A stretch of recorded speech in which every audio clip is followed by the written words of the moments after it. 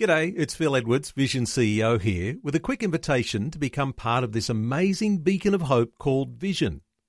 Together we can put our love into action to help people of all kinds build or rebuild their lives on the truth of God.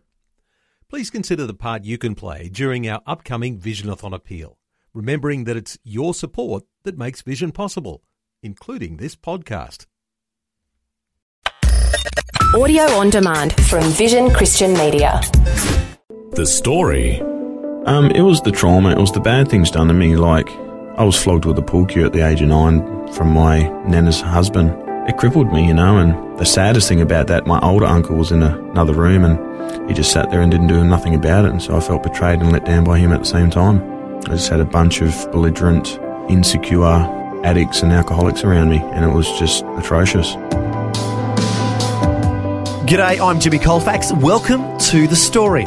Quite frankly, we have a difficult one for you today, as it's hard to imagine anyone growing up in worse circumstances than our guest, Mark Johnston. But at the same time, it's also hard to imagine anyone's life more remarkably changing for good. We'll hear his incredible transformation journey today on The Story. And parents, due to some of the intense themes that will be discussed, dealing with drugs and violence, you might want to have your younger children involved in an activity in another room. As you listen to today's conversation, Mark Johnston is chatting with Eric Scatterbo. Mark, welcome to the program. Hey, good to be here. Glad to have you on the program to share your story. You're joining us in the studio in Brisbane. And let's get started. Let's go right back to the very beginning. Where were you born and raised? Well, I was born in Wilkenya. It's not in South Africa. It's actually in rural outback of New South Wales. Okay, and what was life like growing up? It was actually quite fun.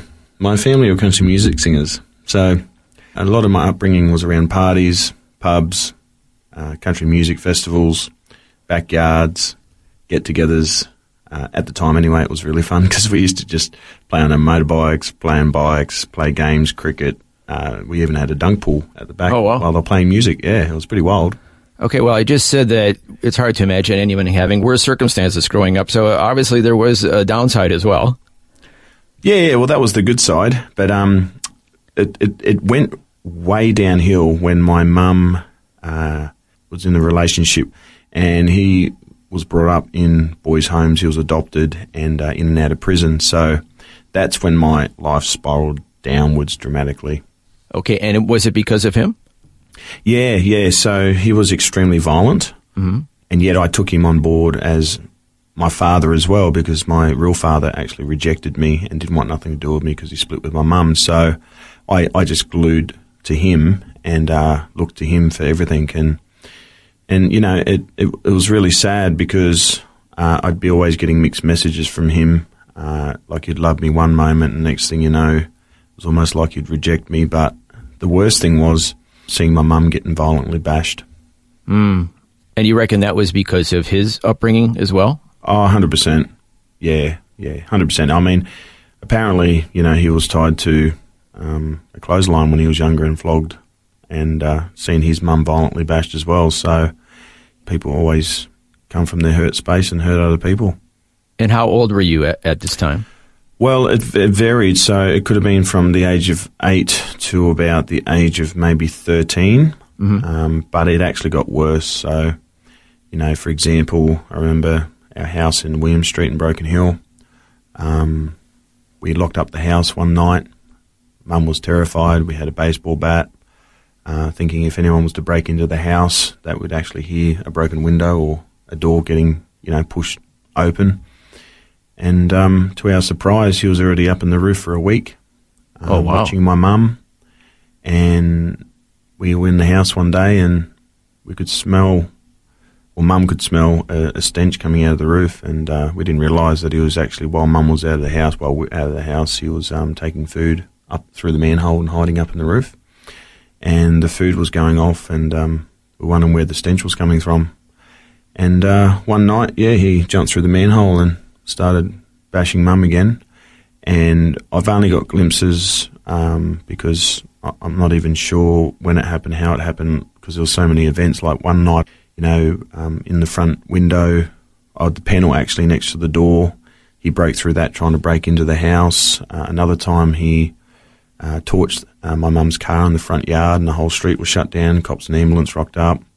But one particular night was horrifying for me. It was I just heard a blood-curdling scream and went into the room, and he was on top of her with a knife up to her throat and oh my goodness, cursing her and chucked her out of the room, chucked me out of the room, and I don't even remember what happened. I've got a mind blank over it at this point, but you know, it was just event after event after event, and he ended up going to prison because the actual police caught him suffocating my mum with a pillow. Oh my goodness! Yeah, he was going to kill her. Now the saddest thing out of all that was I thought, you know, because as a little boy, why would my mum be with a man that's violently bashing her, and why do we have to sit around and watch this? And yeah, I asked my mum after many, many years, actually only, I think, a few months ago, a year ago, and I said, Mum, why did you stay with him? And she said, son, to be honest with you, he told me if I was to leave him, he was going to kill us kids. Oh, wow. And she said, I actually believed him, so I refused to leave him and put up with the beatings. Wow, that's terrible. And what was going on inside of you during all this? Absolute terror. You know, it was a very traumatic time for me. You know, how can you love someone and yet be terrified of them at the same time? You know, never knew how to talk the man. He was very unpredictable. Yeah, I can't explain the horrifying feelings that I had as a little boy. I was powerless, and I think that's what made it even worse. Yeah, I mean, you must have been like living on eggshells because you never knew what would set him off. Oh, 100%. Like, I remember one time I was making a Milo, for example, and, you know, and he said, only put one sugar in the Milo. And he walked out of the room, and I put 1 extra teaspoon of sugar in my Milo, and he must have been watching me, so he grabbed me, said, stand there and look at the window, and grabbed the strap and just smashed me as hard as he could with his strap over and over and over and over. And, I mean, he flogged me that hard with the strap that put scabs down the back of my legs, and I just remember having this rage and just this hatred for him because I could feel this murderous aggression behind me as he was flogging me. Yeah, and then as you entered into your teenage years with all this rage inside, what happened next? Well, I started experimenting first with, obviously, marijuana, and then that eventuated onto different drugs like LSD, and I ended up on medications, antipsychotic medications. And your motivation for drugs? It was to numb the pain, or in some cases, it was an escape for me. When you're on acid, you know, you feel great. When you're on speed, you feel high. When you're on heroin or morphine, you know, it sort of makes you feel comfortable and at peace. So, you know, I'd be taking copious, and I mean copious. I wasn't just taking little dabbles here and there. I was literally taking handfuls of tablets. You know, for example, you know, Mum come into the room one time and there was 100 pack of Valiums empty, and, you know, to be eating tablets like lollies. The pain got so ferocious. I remember the day my mum said that she loved me, and I grabbed the knife. Apparently she said I threatened to kill her first. I don't remember it, but then I turned around and nearly cut halfway through my arm with a knife because of the internal pain I was feeling. I just could not get rid of the pain. Now, your stepfather was out of the picture at this point? Yeah, he was out of the picture at this point, and but yet the pain persisted for you? Oh, the pain was excruciating. And I think that's why I attempted suicide many, many times. As I said, the pain was so severe. The whole street was shut down at one point because I threatened to kill my mum with a knife, and I was pacing on the front porch and went out the police with a knife as well. They ended up medicating me and taking me to the hospital. Another time I do vividly remember is this pain was just eating at me on the inside, and I just went out the front on the metal tin fence and just started throwing my arms down and just hacking my arms on the fence just to get rid of the pain.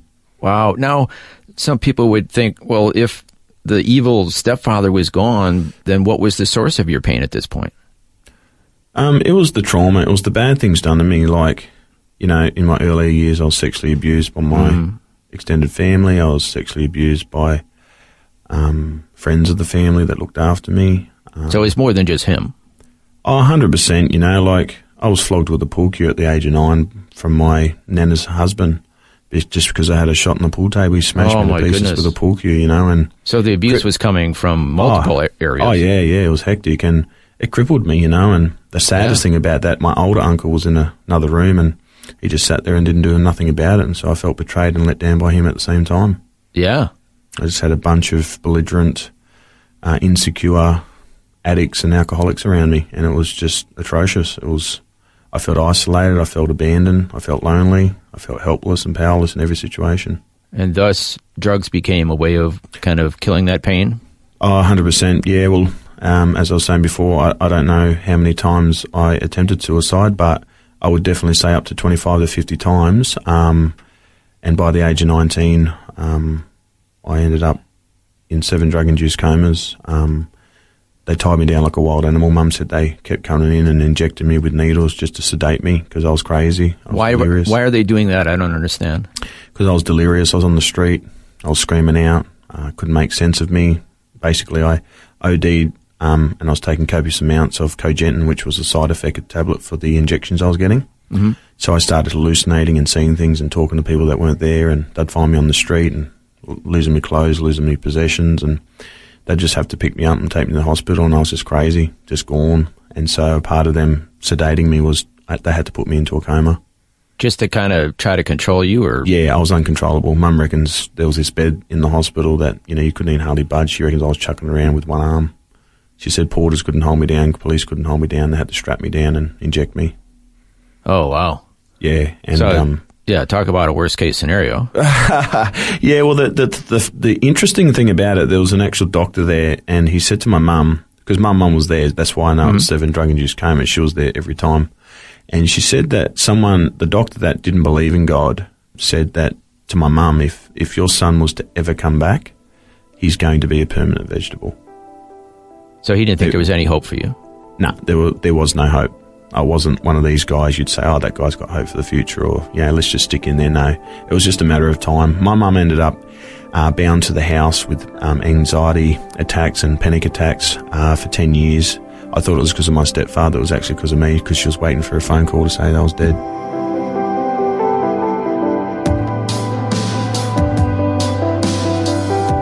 You're listening to The Story, and at this point, it's sounding pretty bleak in the life of Mark Johnston. As we just heard, he even had to be put into a drug-induced coma for his own protection. However, the good news is it all begins to turn around. We'll find out how when we return. The Story. If this program has highlighted something you'd like prayer for, we'd love to pray for you. Call 1-800-PRAY-FOR-ME. That's 1-800-772-936. It's a free call. Or text 0401 132 888.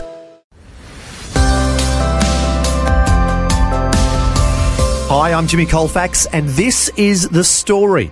We're continuing with Eric Scatterbo's conversation with Mark Johnston, whose life was spiralling out of control due to drug abuse. Mark is the author of the book Marked by Mercy. Mark, what happened next in your life? Yeah, well, I continued to obviously take drugs, but I remember one night I nearly had a punch-up with all my mates. I ordered them all outside. I wanted to rip their heads off, and I was up for about 3 or 4 days on speed. I went home and I was screaming out like a werewolf. I was ferocious. I was just had enough. Anyway, so as I went home, I don't even remember, but Mum reckons I was actually laying in bed and spewing over myself for 3 days, and I had scabs over me, infections all over me. I was skinny. I'd lost heaps of weight. And then when I came to, she said, "Get out." And I said, "What do you mean, get out?" And she said, "Get out of my house. Enough's enough. You can't live here no more." And I said, "Well, what am I going to do?" And she said, "Well, there's a family in Sydney that are willing to take you in and, get your help." Now, how did she know about this family in Sydney? Because she must have known them before they left my hometown. Mm-hmm. And I think at one point she knew them from the past and she knew they were Christians. Mm-hmm.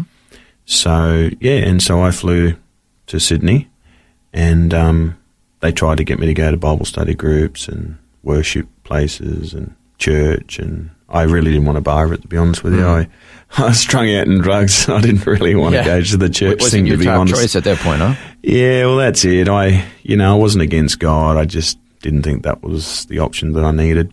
And you had never turned to him through all of your dark periods? Oh, gave my heart to him, but never really turned my life around for him. Like my journey's been a rough one.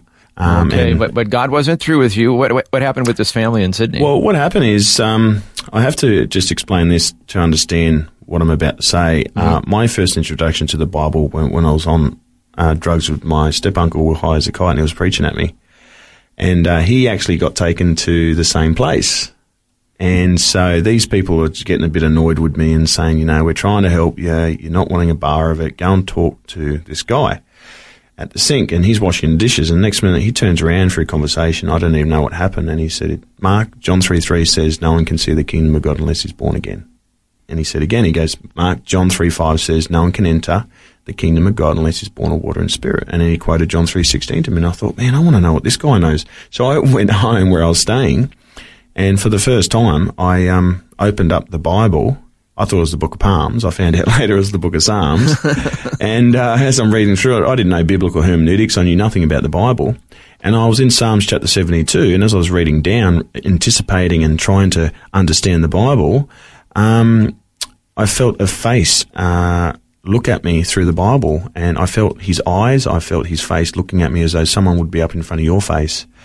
And the words didn't jump off the page. I actually had a person speak the words off the page to me personally from his own heart. And he said to me these words. He said directly to me, I'm going to rescue you from oppression, violence and fraud because your blood is precious in my sight. And from that encounter, it absolutely rocked me. No one after that point ever tried to get me to pick up the Bible ever again. I had an encounter with God, and he told me personally that my blood was precious to him and he was going to rescue me. He personally spoke it to me. It wasn't just something that bounced off the page. And after all you had been through, yep, how did that impact your heart?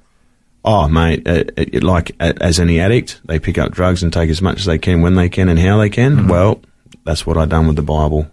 I was just ravenous. I was so hungry for the truth. I was so hungry to know more about what that person said to me. So this insatiable desire was burning in me to know the truth. And so every break, every bus trip to work, I would pick up my Bible and read it and read it and read it.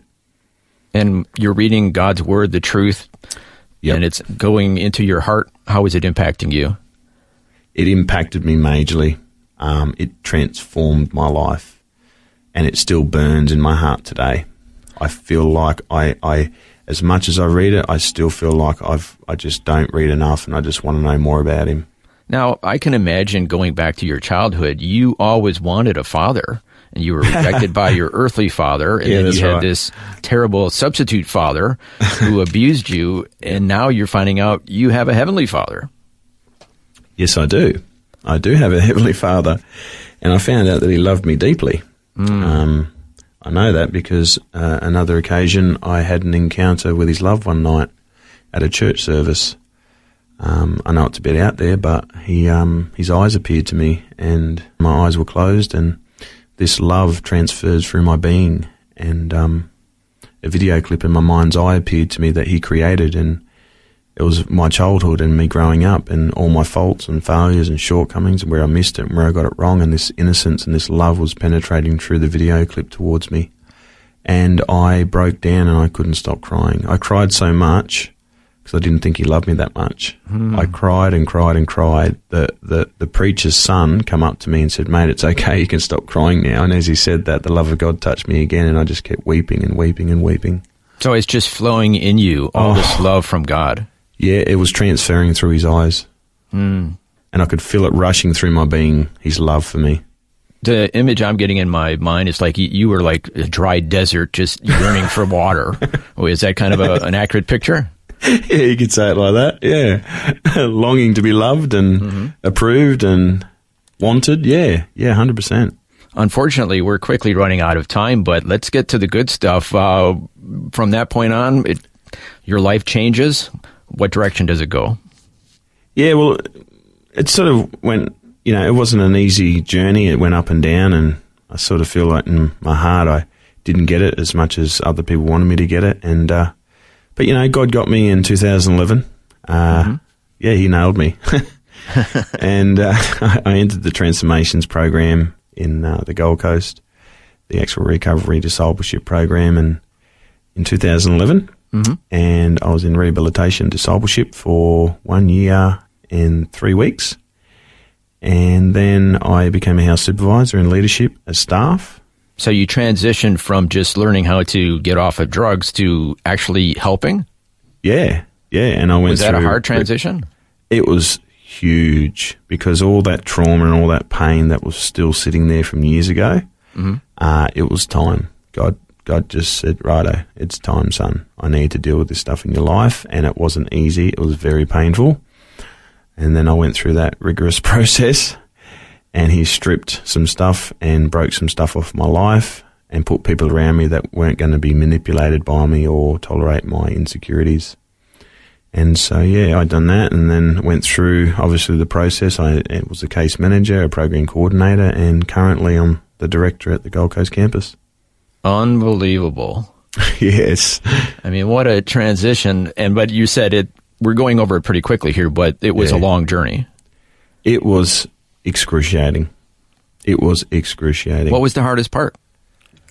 The hardest part was I've been through pain nearly all my life. My whole life has just been one. And trying to kill the pain. Yeah, and trying to kill it and numb it and escape it. And now I'm getting confronted, rebuked, loved, trained, discipled. It's close-knit. It's a family environment. I thought, and some tough love?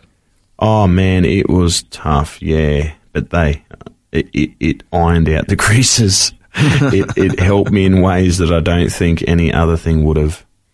And yes, it was very painful because I didn't want to experience any more pain. And this is where I think we misunderstand God. We think God's the one that's just going to take away all our pain as though we're never going to experience it. And this is where I realized at Transformations that pain is always going to be there at some measure, whether extreme, whether small. We're always going to encounter pain. But I think what I learned through it is that He is close to me in the pain, that He's my ever-present help in time of need, that He's actually close to the broken heart and the contrite spirit. And I realized that He's with me. It's not something I have to run away from. I just need to know that I'm not alone in it. Well, I mean, Psalm 23 says we're going to go through the valley of the shadow of death. It doesn't say we're not going to have valleys. Exactly. It just says that He's going to be with us in the valleys. Exactly. And that's where trials are compulsory, but being a victim and being angry is a choice. Okay. And you said right now you're in charge of some of these rehab centers? Yeah. Well, the one in the Gold Coast, I'm currently the director there. So I have under my care 2 male houses and a female house. And so I have about 5 staff that I mentor and disciple myself. And we run the whole program. Wow. What a remarkable turn of events in your life. Hard to believe. But lastly, what can you say for anybody listening today, the lessons learned from the life journey of Mark Johnston? What I can say is if we don't renew our thinking to God's way of doing it, we'll always find ourselves at the same spot and have the same challenges. Nothing will ever change. We've got to resolve that His way is the best way, whether we like it or not. And if we can learn to trust Him, we will start to see Him in the true light of who He really is, instead of us misperceiving who He is and judging who He is and thinking He's something that He's not. He's a good Father. He is more than what we think He is. He is wonderful in every sense of the word. He's the most beautiful person that I've ever encountered on the face of the planet, and I can say that hands down 110%. And He will always look after you, and He will not leave you. He will not forsake you, and He does have good plans and purposes for every individual, no matter who you are and where you're from. And if anyone's listening today and thinks, well, there's no way he could love me. Well, look at Mark's story. Well, that's the thing. And, I think we always have to remember, I think it's in Romans 5:8, it says, but while we were still sinners, Christ died for us. See, He didn't die for us when we're at our best. So for people to say, how could God ever forgive me? He already done it for us on the cross. That's His sign. That's His signature of love. Exactly. Thank you so much for sharing your story with us today. Oh, absolute pleasure. Our guest today has been Mark Johnston. He's the author of the book Marked by Mercy, which tells this full story if you want more details. And you can go to his website to find out more information. It's www.markcjohnston.com. That's markcjohnston.com. visionchristianmedia.com. That was Eric Scatterbo chatting with Mark Johnston, author of the book Marked by Mercy. And what an incredible transformation has taken place in his life. From a horrific childhood filled with abuse of many kinds to now running the very drug rehab centre he had entered to get clean. A remarkable example of how none of us are beyond God's reach and his ability to turn around seemingly hopeless situations. Our God is a good, good Father. Well, thanks for joining us for this inspiring story. And until next time, I'm Jimmy Colefax, encouraging you to share your story with someone today. Next time on The Story. They weren't preachy. It was like, Jesus loves you and he died on the cross to save you from your sins and to change you. And my response was like, Jesus loves people like you in your white shirt and your nice tie. He doesn't love people like me. Look at me. But they didn't just talk about God's love for us. They showed it in practical ways. Sheila Leach is originally from the UK and now travels the world as part of a medical disaster relief team. So it is hard to believe that at one point she thought her life was beyond hope. We'll find out about her amazing story next time. The Story. Just another way Vision is connecting faith to life.